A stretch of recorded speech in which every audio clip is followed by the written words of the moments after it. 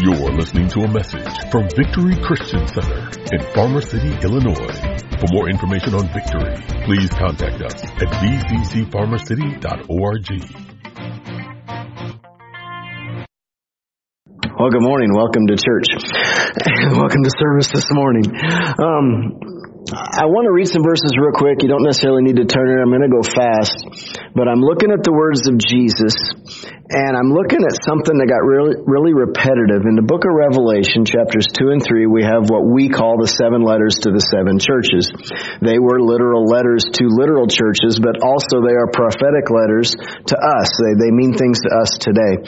But in those 7 letters, which is not necessarily what I want to look at, he started repeating himself. And I just want to look at what he kept repeating over and over. So I'm going to go kind of quick. I'm not even going to read all of the first couple of verses. Revelation 2:11 says, "He who has an ear, let him hear what the Spirit says to the churches." I'm just going to stop there. That sentence. Revelation 2:17, "He who has an ear, let him hear what the Spirit says to the churches." Revelation 2:29, "He who has an ear, let him hear what the Spirit says to the churches." Revelation 3:6, "He who has an ear, let him hear what the Spirit says to the churches." Anybody notice the pattern yet? Revelation 3:13, "He who has an ear, let him hear what the Spirit says to the churches." Revelation 3:22, "He who has an ear, let him hear what the Spirit says to the churches." All 7 letters to all 7 churches, he said the same thing to each one. He who has an ear, let him hear what the Spirit says to the churches. Is the Holy Spirit saying something to the churches? Clearly. Okay, clearly. Who's going to hear what the Holy Spirit has to say to the churches? He that has an ear. Is he speaking to the world? Is he speaking to just anybody? Well, no, by context, he's speaking to the church. So he's only speaking to saved people. He's not even talking about the world. In fact, I'll just kind of throw it in there. In John 14:16, Jesus said, "And I will pray the Father, and he will give you another helper that he may abide with you forever. The Spirit of truth," talking about the Holy Spirit, "whom the world cannot receive, because it neither sees him nor knows him, but you know him, for he dwells with you, and he will be in you." He said the world can't even receive the Holy Spirit. Why? They don't see him, they don't know him. Isn't that what he said? Because they don't see him and they don't know him. So we're not talking about that. We're talking about the church this morning. And he says to the church, "He who has an ear to hear." Revelation 13, verse 9, "If anyone has an ear, let him hear." We need ears that hear. Is that right? If we study this out, and we will this morning, Scripture says there are ears that hear, and there are ears that don't hear. All within the context of the church. There are ears that hear, and ears that don't hear. You might call them open ears and closed ears. I don't know that there's a verse that says it that way, but hearing ears and ears that don't hear. Are you with me? So, who determines whether your ears are open or closed? Who determines whether you hear or not? I'm going to play this out through the rest of the message, but I'll give the answer up front. You do. This is not a God thing. This is an us thing. Are we hearing? There are ears. This kind of terminology is not even just a New Testament thing. This is all the way through. I'll go back to one of the most famous passages, which is Isaiah chapter 6. This is the passage where the Lord says, "Who are we going to send?" And Isaiah goes, "Here I am. Send me." So remember that passage? Songs written about that passage. We all know that passage, even if you didn't know where it was. Isaiah 6 verse 8. "Also I heard the voice of the Lord saying, Whom shall I send? And who will go for us? Then I said, Here I am. Send me. And he said, Go and tell this people, keep on hearing, but do not understand. Keep on seeing, but do not perceive. Make the heart of this people dull and their ears heavy, and shut their eyes, lest they see with their eyes and hear with their ears and understand with their heart and return and be healed." Interestingly, so he says, who are we going to send? Isaiah says, I'll go. He says, all right, I'm going to send you. You're going to preach. but they're not going to understand you. You're going to speak truth, and they're not going to hear you. They're not going to understand you. They're not going to know what you're saying. They're not going to perceive. They're not going to understand. And I didn't put it on there. The very next verse, he says, how long? He volunteered, and now he's signed up, and he's like, oh no, what did I sign up for? How long, Lord?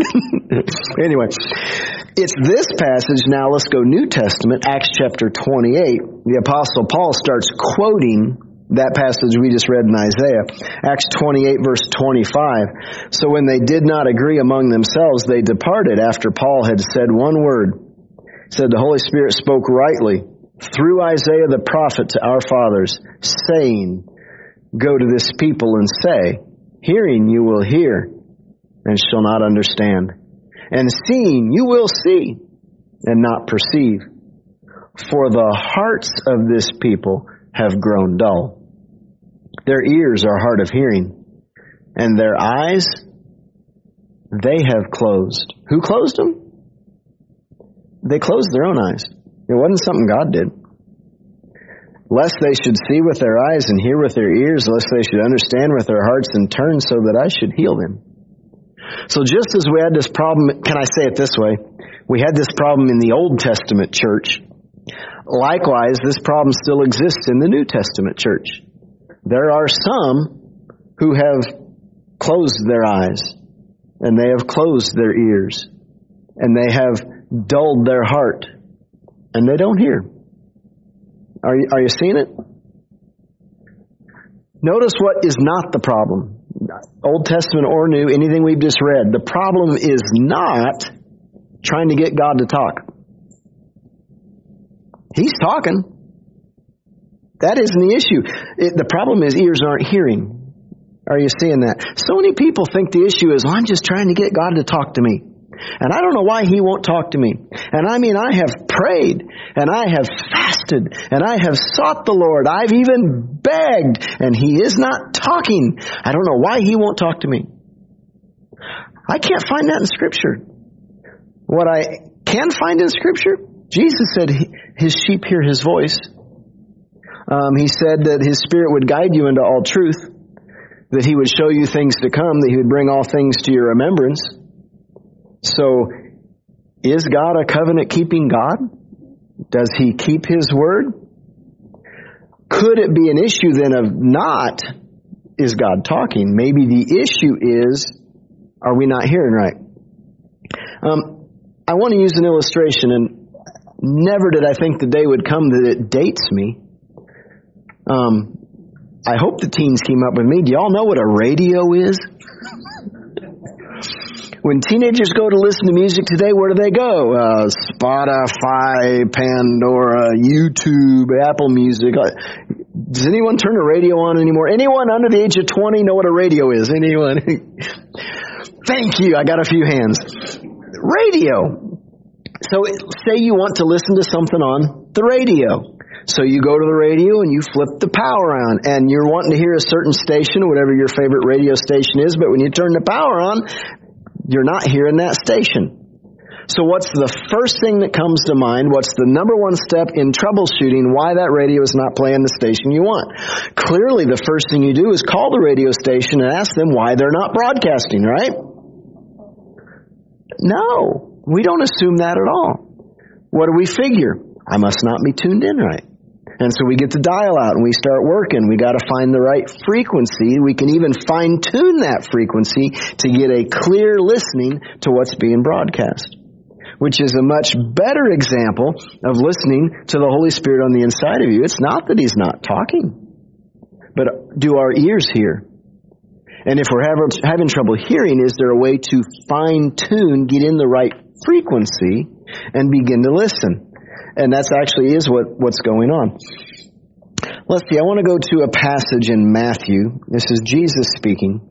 In Matthew chapter 11 and verse 25, it says, "At that time, Jesus answered and said, I thank you, Father, Lord of heaven and earth, that you have hidden these things from the wise and prudent and have revealed them to babes." So we're jumping into a passage. He's been speaking. but I like to try and leave things in context. So in this moment, who's he talking to? Well, he's talking to the Father. Now, he's about to kind of shift. It sounds like he shifts to the disciples, but as we jumped into it, he's talking to the Father. Verse 26, even so, Father, for it seemed good in your sight, all things have been delivered to me by my Father. So he just shifted and put the Father in third person. So it kind of sounds like he's just shifted down to the disciples and now he's telling them something. He says, all things have been delivered to me by my Father. And no one knows the Son except the Father. Nor does anyone know the Father except the Son and the one to whom the Son wills to reveal him. Okay, so still, context, what's he talking about? Knowing the Father. We just read, Jesus is talking about knowing the Father, and he says, the Father is the only one who really knows the Son. The Son is the one who knows the Father, and the one to whom the Son reveals the Father to. Jesus reveals the Father to. That's our context. Okay, now verse 28, very next verse. Come to me, all you who labor and are heavy laden, and I will give you rest. Now, familiar passage. For some, maybe didn't quite know where we were until we got to that verse, and you're like, oh, we've heard this verse. A lot of preachers will preach this verse and what we're about to read, but they start on that verse. I want to back up a verse. Why? Context. When he made the statement, come to me, all you who labor and are heavy laden, and I will give you rest, what was he talking about? Knowing the Father. Do you want to be one who Jesus reveals the Father to? Then here's a big clue. Come to me. All you who are heavy laden, all you who labor and are heavy laden, I will give you rest. So in context then, what would be one reason you might be laboring really hard and heavy laden and restless? Because there's something about the Father you don't know. Not knowing will make you restless. Maybe you're in a situation where you really need to know, Lord, what's your will in this situation? How do I proceed? What choice do I make as I go through this circumstance that has landed in front of me, and I really need your direction. I need to know what you want me to do. Not knowing will make you restless. Not knowing at times can even make you lose sleep because the mind just rages and races. Why? Because you don't know. When you know, what do you find? Rest. Rest. I know how to proceed. I know what he wants. I know what my next step is. I may not know every detail, but I know what I got to do next, and I know that I'm following his plan. That brings rest. It takes a load off of you, not knowing the will of God. Now, do we turn left or do we turn right? Maybe we go straight. Maybe I'm supposed to just stop and not go at all. Not knowing is restless. All right? But the good news is there is rest. He says, come to me, all you who labor and are heavy laden, and I will give you rest. Take my yoke upon you and learn from me, for I am gentle and lowly in heart, and you will find rest for your souls, for my yoke is easy and my burden is light. So context, what is Jesus going to do with the yoke that he puts on you? Context. He's going to lead you. You're going to know which way to go. I'm going to know how to go in this situation. I'm going to be rested because I know what the plan is. The yoke is going to lead you. Now, I have to be very open for just a moment because there was a time when I struggled with that. And it was all my own fault, basically. Remember the verse we looked at we've already talked about it in this series. I don't remember if it was part 2, part 3, somewhere in there. We went to Psalm 32, verse 8. And you'll probably remember this because I made a pretty big deal. I had a whole message centered on this, all right? Psalm 32:8 says, I will instruct you and teach you in the way you should go. So same context. I will guide you with my eye. Or another translation says, I'll keep my eye on you. He says, do not be like the horse or like the mule, which have no understanding, which must be harnessed with bit and bridle, else they will not come near you. So in that passage, I've had this negative context of I'm not supposed to be like the animal. I'm not supposed to have a bit and bridle and all this stuff. And then I flip over to there, and Jesus has me putting a yoke on. And now in my mind's eye, I'm picturing, well, I'm an ox or a cow. I don't know. Luckily, we don't do those today. But I'm now a cow with this thing on me, and I'm feeling no better than the horse or the mule. And I'm having trouble reconciling these two passages. And I know they reconcile. It's me, not Scripture.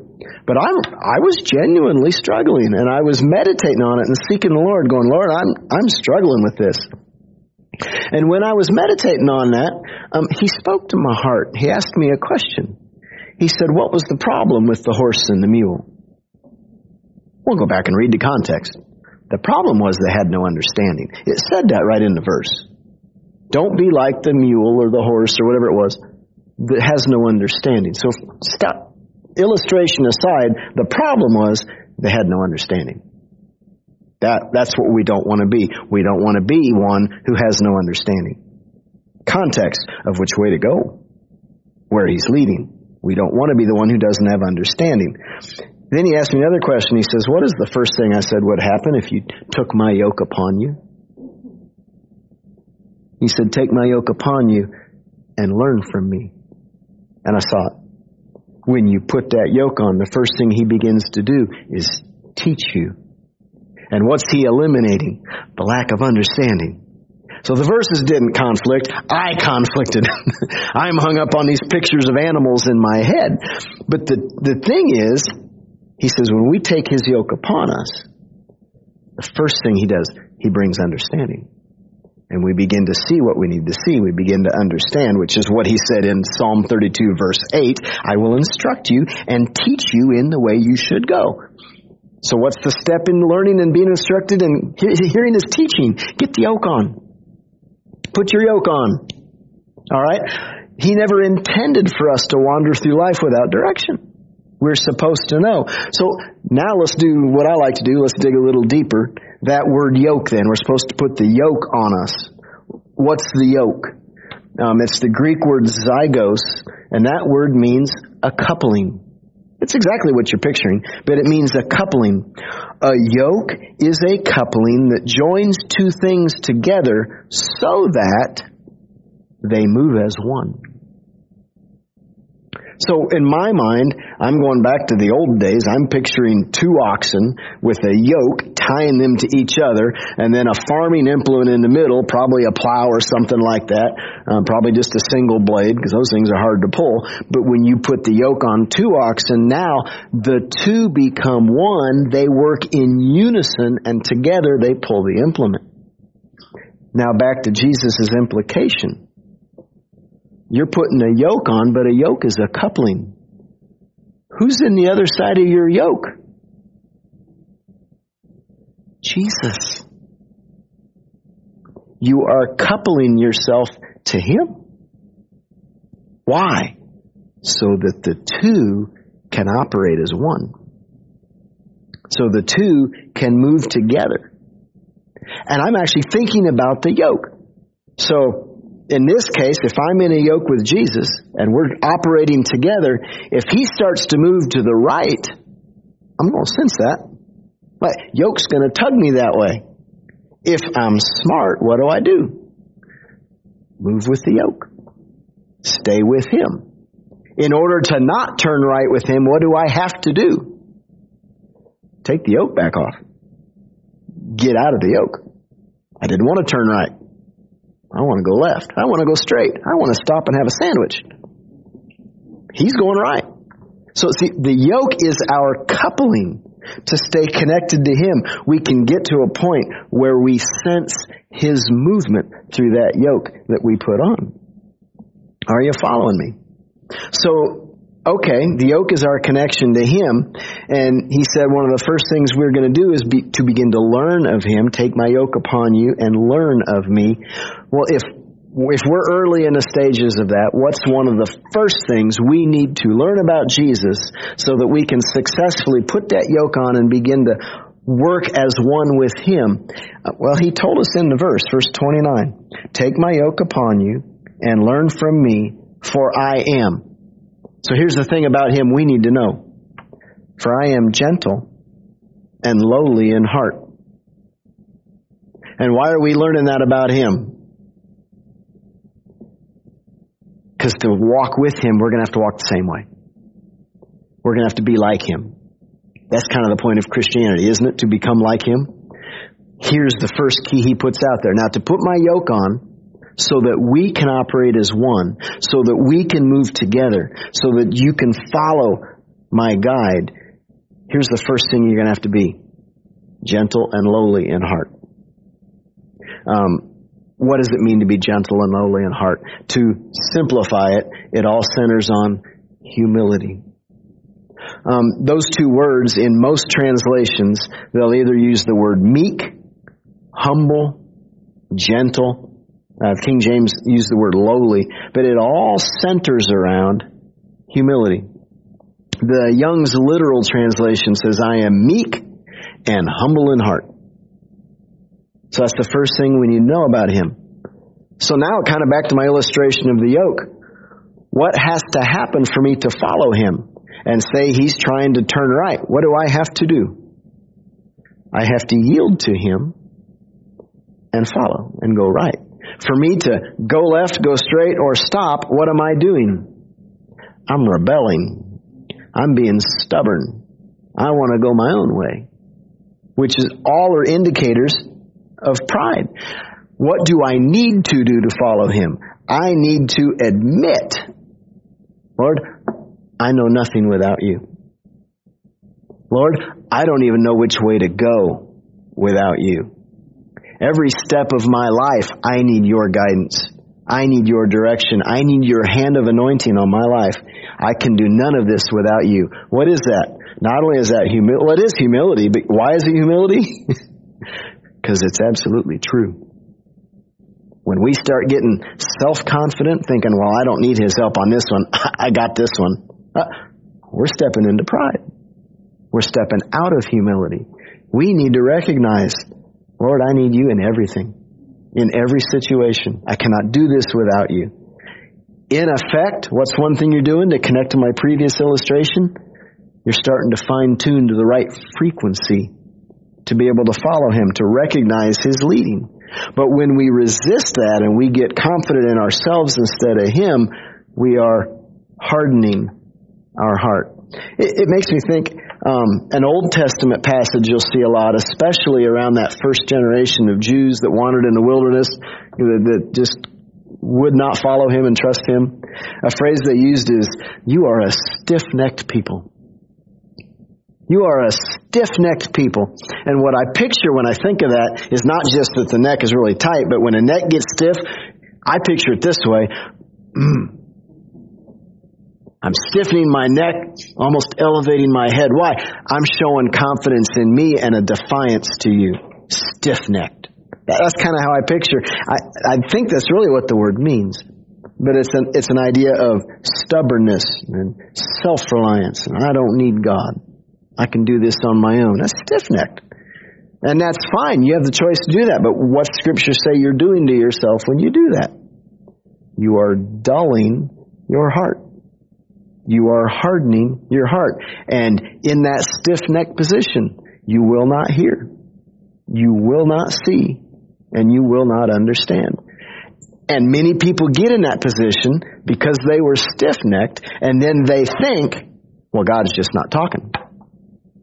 When in actuality, that's not true.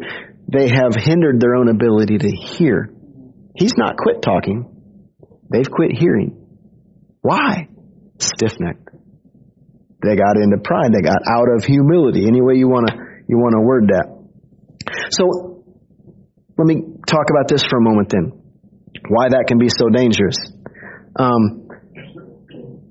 Why is it we don't hear him many times? Let me clarify something. Number one, he does not speak to you or lead you with external things. Rarely, most Christians their whole life will never hear an audible voice of God with these ears. Now, it can happen. It's not always a good thing. It's usually a bad thing. My experience has been, not my experience, my study, but those who've heard the audible voice of God, it's usually something really bad about to happen. Scripturally, though, they did hear it one time when Jesus came up out of the water and God spoke from heaven and said, "This is my son in whom I'm well pleased." So there is a biblical support for it. Once, a couple times. Okay? It's not the normal. So I guess I shouldn't say it'll never happen, but it's rare. But why? The Holy Spirit does not speak to you that way. He is not called the holy body. So he'll not communicate with your body. Likewise, he doesn't really lead you with mental things. He's not the holy mind. What is he? He's the Holy Spirit. And he's going to communicate with you through your human spirit.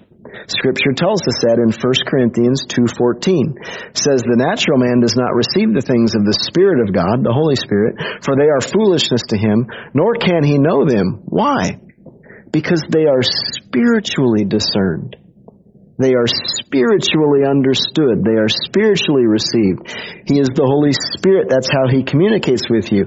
But then if you are being stiff-necked and you are dulling or hardening your spirit, then you're going to have a hard time discerning when he communicates with you. Does that connect? Are you seeing that? Let me give you a practical example of that. Mark chapter 8, back to Jesus and the disciples. Mark chapter 8, verse 14. "Now the disciples had forgotten to take bread, and they did not have more than one loaf." They had less than a loaf with them in the boat. "And he charged them, saying, Take heed, beware of the leaven of the Pharisees and the leaven of Herod. And they reasoned among themselves, saying, It's because we don't have any bread." Are you with me? Jesus is actually trying to reveal a spiritual truth to them. And they are 100% thinking in the natural. He's trying to use symbolism to reveal a spiritual truth, and they're thinking about, we forgot bread and now we're in trouble. Heads are gonna roll because we don't have enough bread. Andrew, it was your turn. I don't know where they went with that. Can they say, well, Jesus just isn't talking to us? Oh, no, he's talking. They're hearing, but they're not perceiving. They're not understanding. Verse 17, Jesus, being aware of it, said to them, "Why do you reason because you have no bread? Do you not yet perceive nor understand?" And here's the issue. Is your heart still hardened? He was revealing spiritual truth. They were out in left field thinking naturally. And so he said, is your heart still hard? Because when your heart is hard, then you'll hear, but you won't hear. You'll see, but you won't see. You won't perceive. You won't understand. Verse 18, "Having eyes, do you not see? And having ears, do you not hear? And do you not remember?" He was frustrated. Why? In the timeline, it looks to be they're about 2 years into his ministry at this point. So for a good 2 years, they've been following Jesus all over the place. They've heard probably thousands of hours of him preaching by now. They've walked beside him. They've seen the miracles. A lot of them stayed with him in that same house. All kinds of stuff going on. And 2 years into it, they're still not hearing. And he's frustrated. He says in verse 19, "When I broke the 5 loaves for the 5,000, how many basketful of fragments did you take up?" And they said, 12. And he says also, "When I broke the 7 for the 4,000, how many large basketful of fragments did you take up?" And they said, 7. I wonder what their tone was. I'm just thinking they know they're in trouble now, 7, And he said to him, verse 21, how is it you do not understand? Can I point out, did he expect them by this point to understand? Oh yeah. He was frustrated that they didn't. He had expected them to learn by now. And why were they not understanding? Hardness of heart. Their heart was still hard. According to Jesus, the condition of their heart had a direct effect on whether or not they understood what he was saying to them. And the same thing is true for us today. The condition of our heart has a direct effect on whether or not we understand what he's trying to say to us. It's a heart thing. We can have a humble heart and have ears that hear, or a hard heart and ears that don't hear. And it's not a one-time deal. I don't have time to go in. I could go down this path this morning. We could have a humble heart in the morning and a hard heart in the afternoon.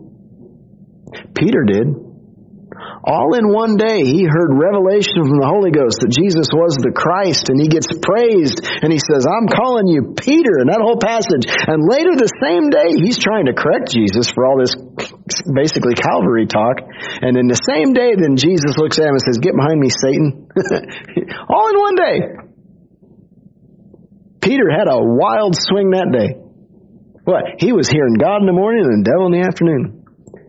We can have a humble heart in the morning and a hard heart in the afternoon. So it's something we stay on top of. It's something we walk with. I want to jump over to Luke chapter 8. We're right at the end. We'll see the overlap. This is right at the end of the parable of the sower in Luke 8, verse 8.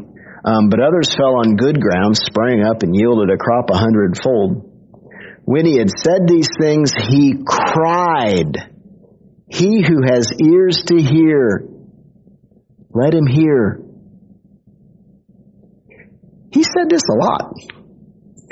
Probably more than anyone else in Scripture. He who has ears to hear, let him hear. So then his disciples asked him and said, what's the parable mean? They didn't get it either. In verse 10, he said, to you it has been given to know the mysteries of the kingdom of God.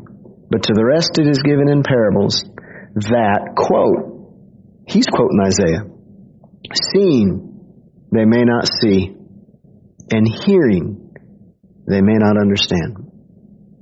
So what's going on? It was true then, and it's even true today. God is revealing himself to some, but not to others. That's what Jesus was talking about. He said that he knows the Father and to those that he reveals to. But not everyone hears. So for some people, God is revealing himself to them through Jesus. To others, it's as if God doesn't even exist. But they're not perceiving. And it's not anything on his part. It's a condition of the heart. Hard hearts do not see him. For a hard heart, it's as if God doesn't even exist. And again, we're talking about the church. Today, in the church, in the family of God, among his children, there are some with humble hearts who hear. And there are some with hard hearts. That even though they're a child of God, it's as if he doesn't exist. They do not perceive him.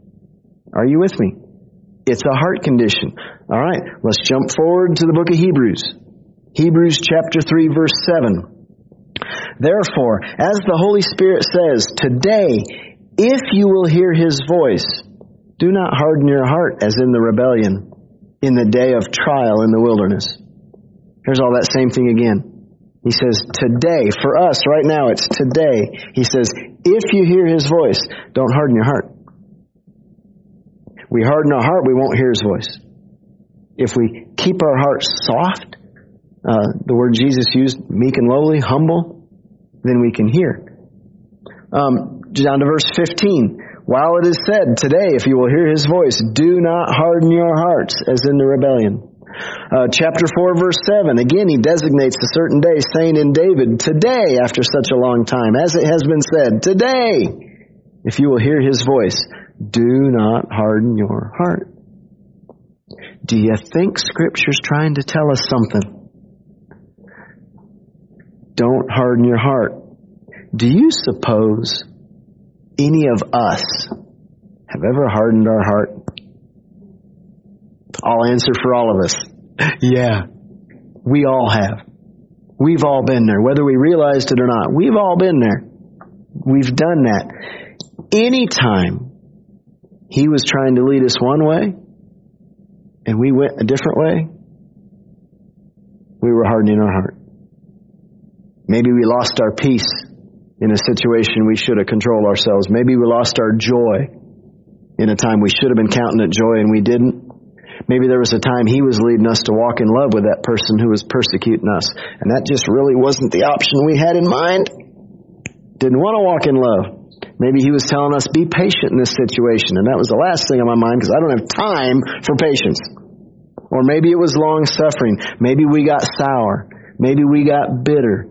Maybe we got into unforgiveness. Any situation where he was leading one way and we decided to go a different way, we were hardening our heart because we had to rebel to get out of that yoke. He was leading, but we didn't like it. I'll say a couple things. Number one, something we could all do today, tomorrow, every day, to be honest. Get in our prayer closet and get on our face, on our knees, and bow before him and say, Father God, I don't know anything without you. I don't know which way to go without you. I'm not smart enough to figure this out without you. I need you. And then say, Father God, forgive me for any stubbornness in me. Forgive me for any time I've rebelled against you. Forgive me for any time I missed the mark where you went right and I went left. Father, forgive me. I know I've done it. It's not in my heart. Please forgive me. What? We've all been there. But what do you have to do to pray that prayer? Humble yourself. Just lay the pride out. Got no use for it. Humble yourself before him and get right. And then as the Spirit says, if you'll hear his voice, do not harden your heart. I want two things, and I'll close this morning.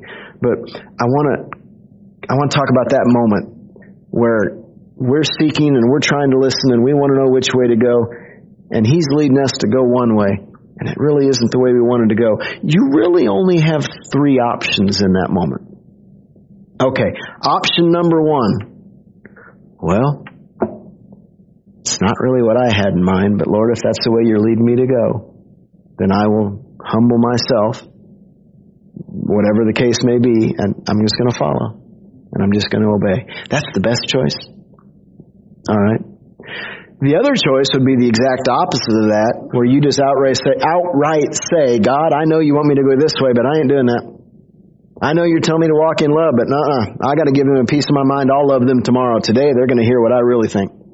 Or whatever the case may be, where we just blatantly say, God, no, I ain't doing it that way. I'm going to do it my way.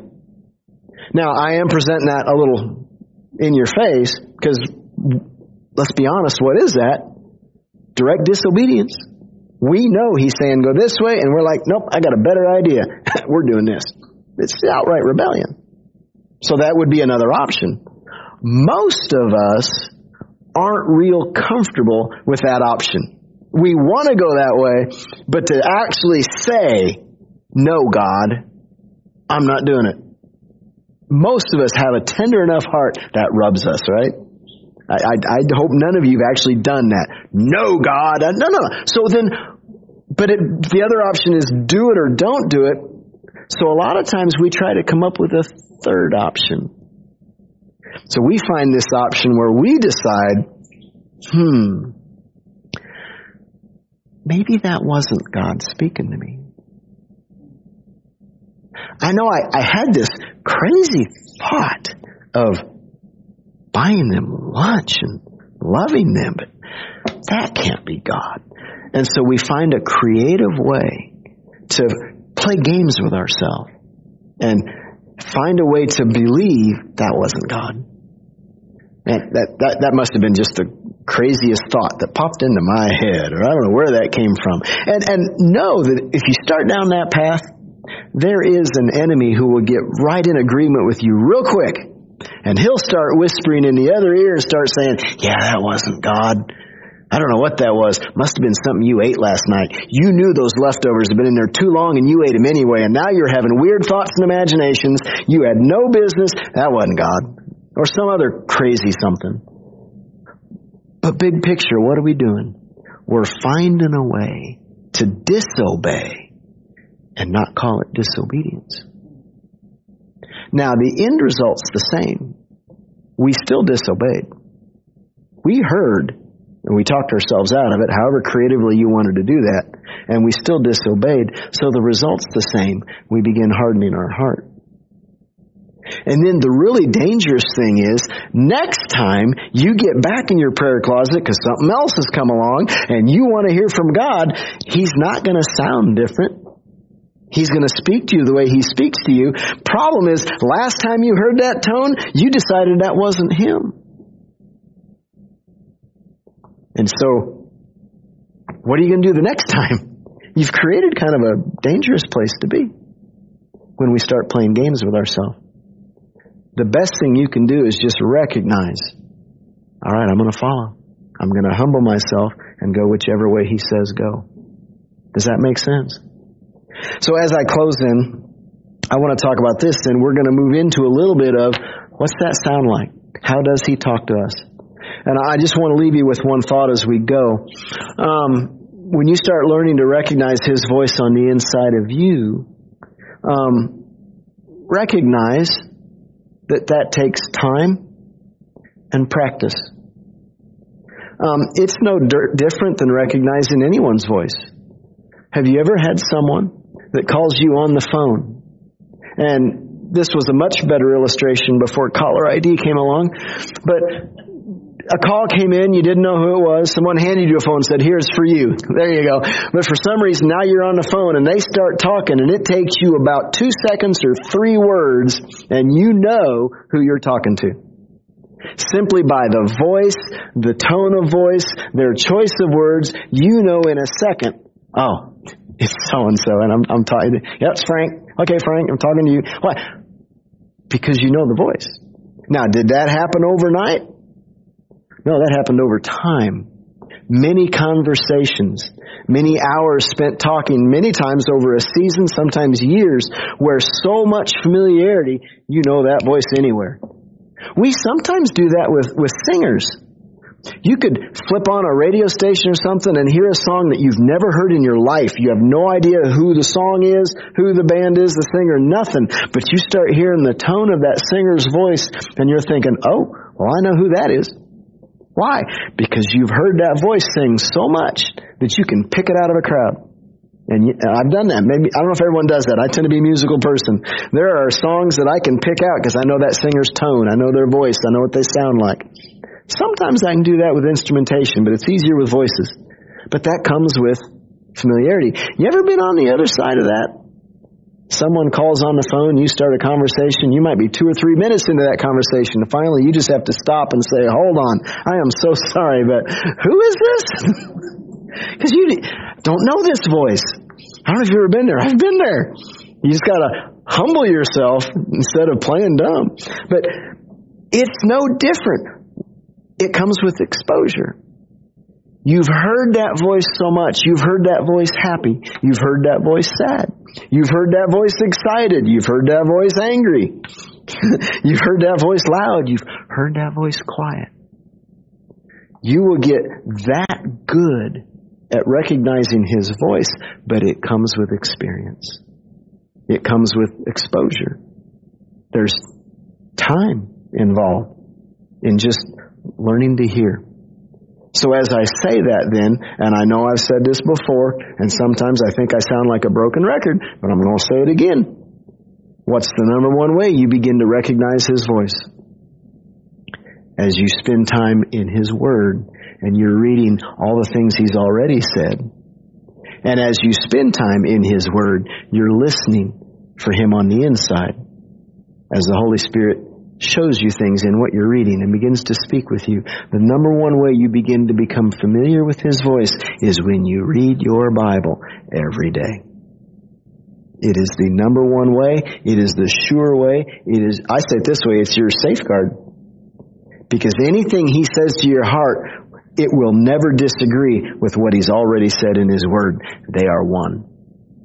Now, I realize your Bible was penned by 40 or 40 some different human authors over several thousand years. But at the end of the day, every one of those authors wrote as they were inspired by the Holy Spirit. And the same Holy Spirit that inspired them to write what they wrote that we hold in our Bible, it's the same Holy Spirit on the inside of you, and He will not disagree with Himself.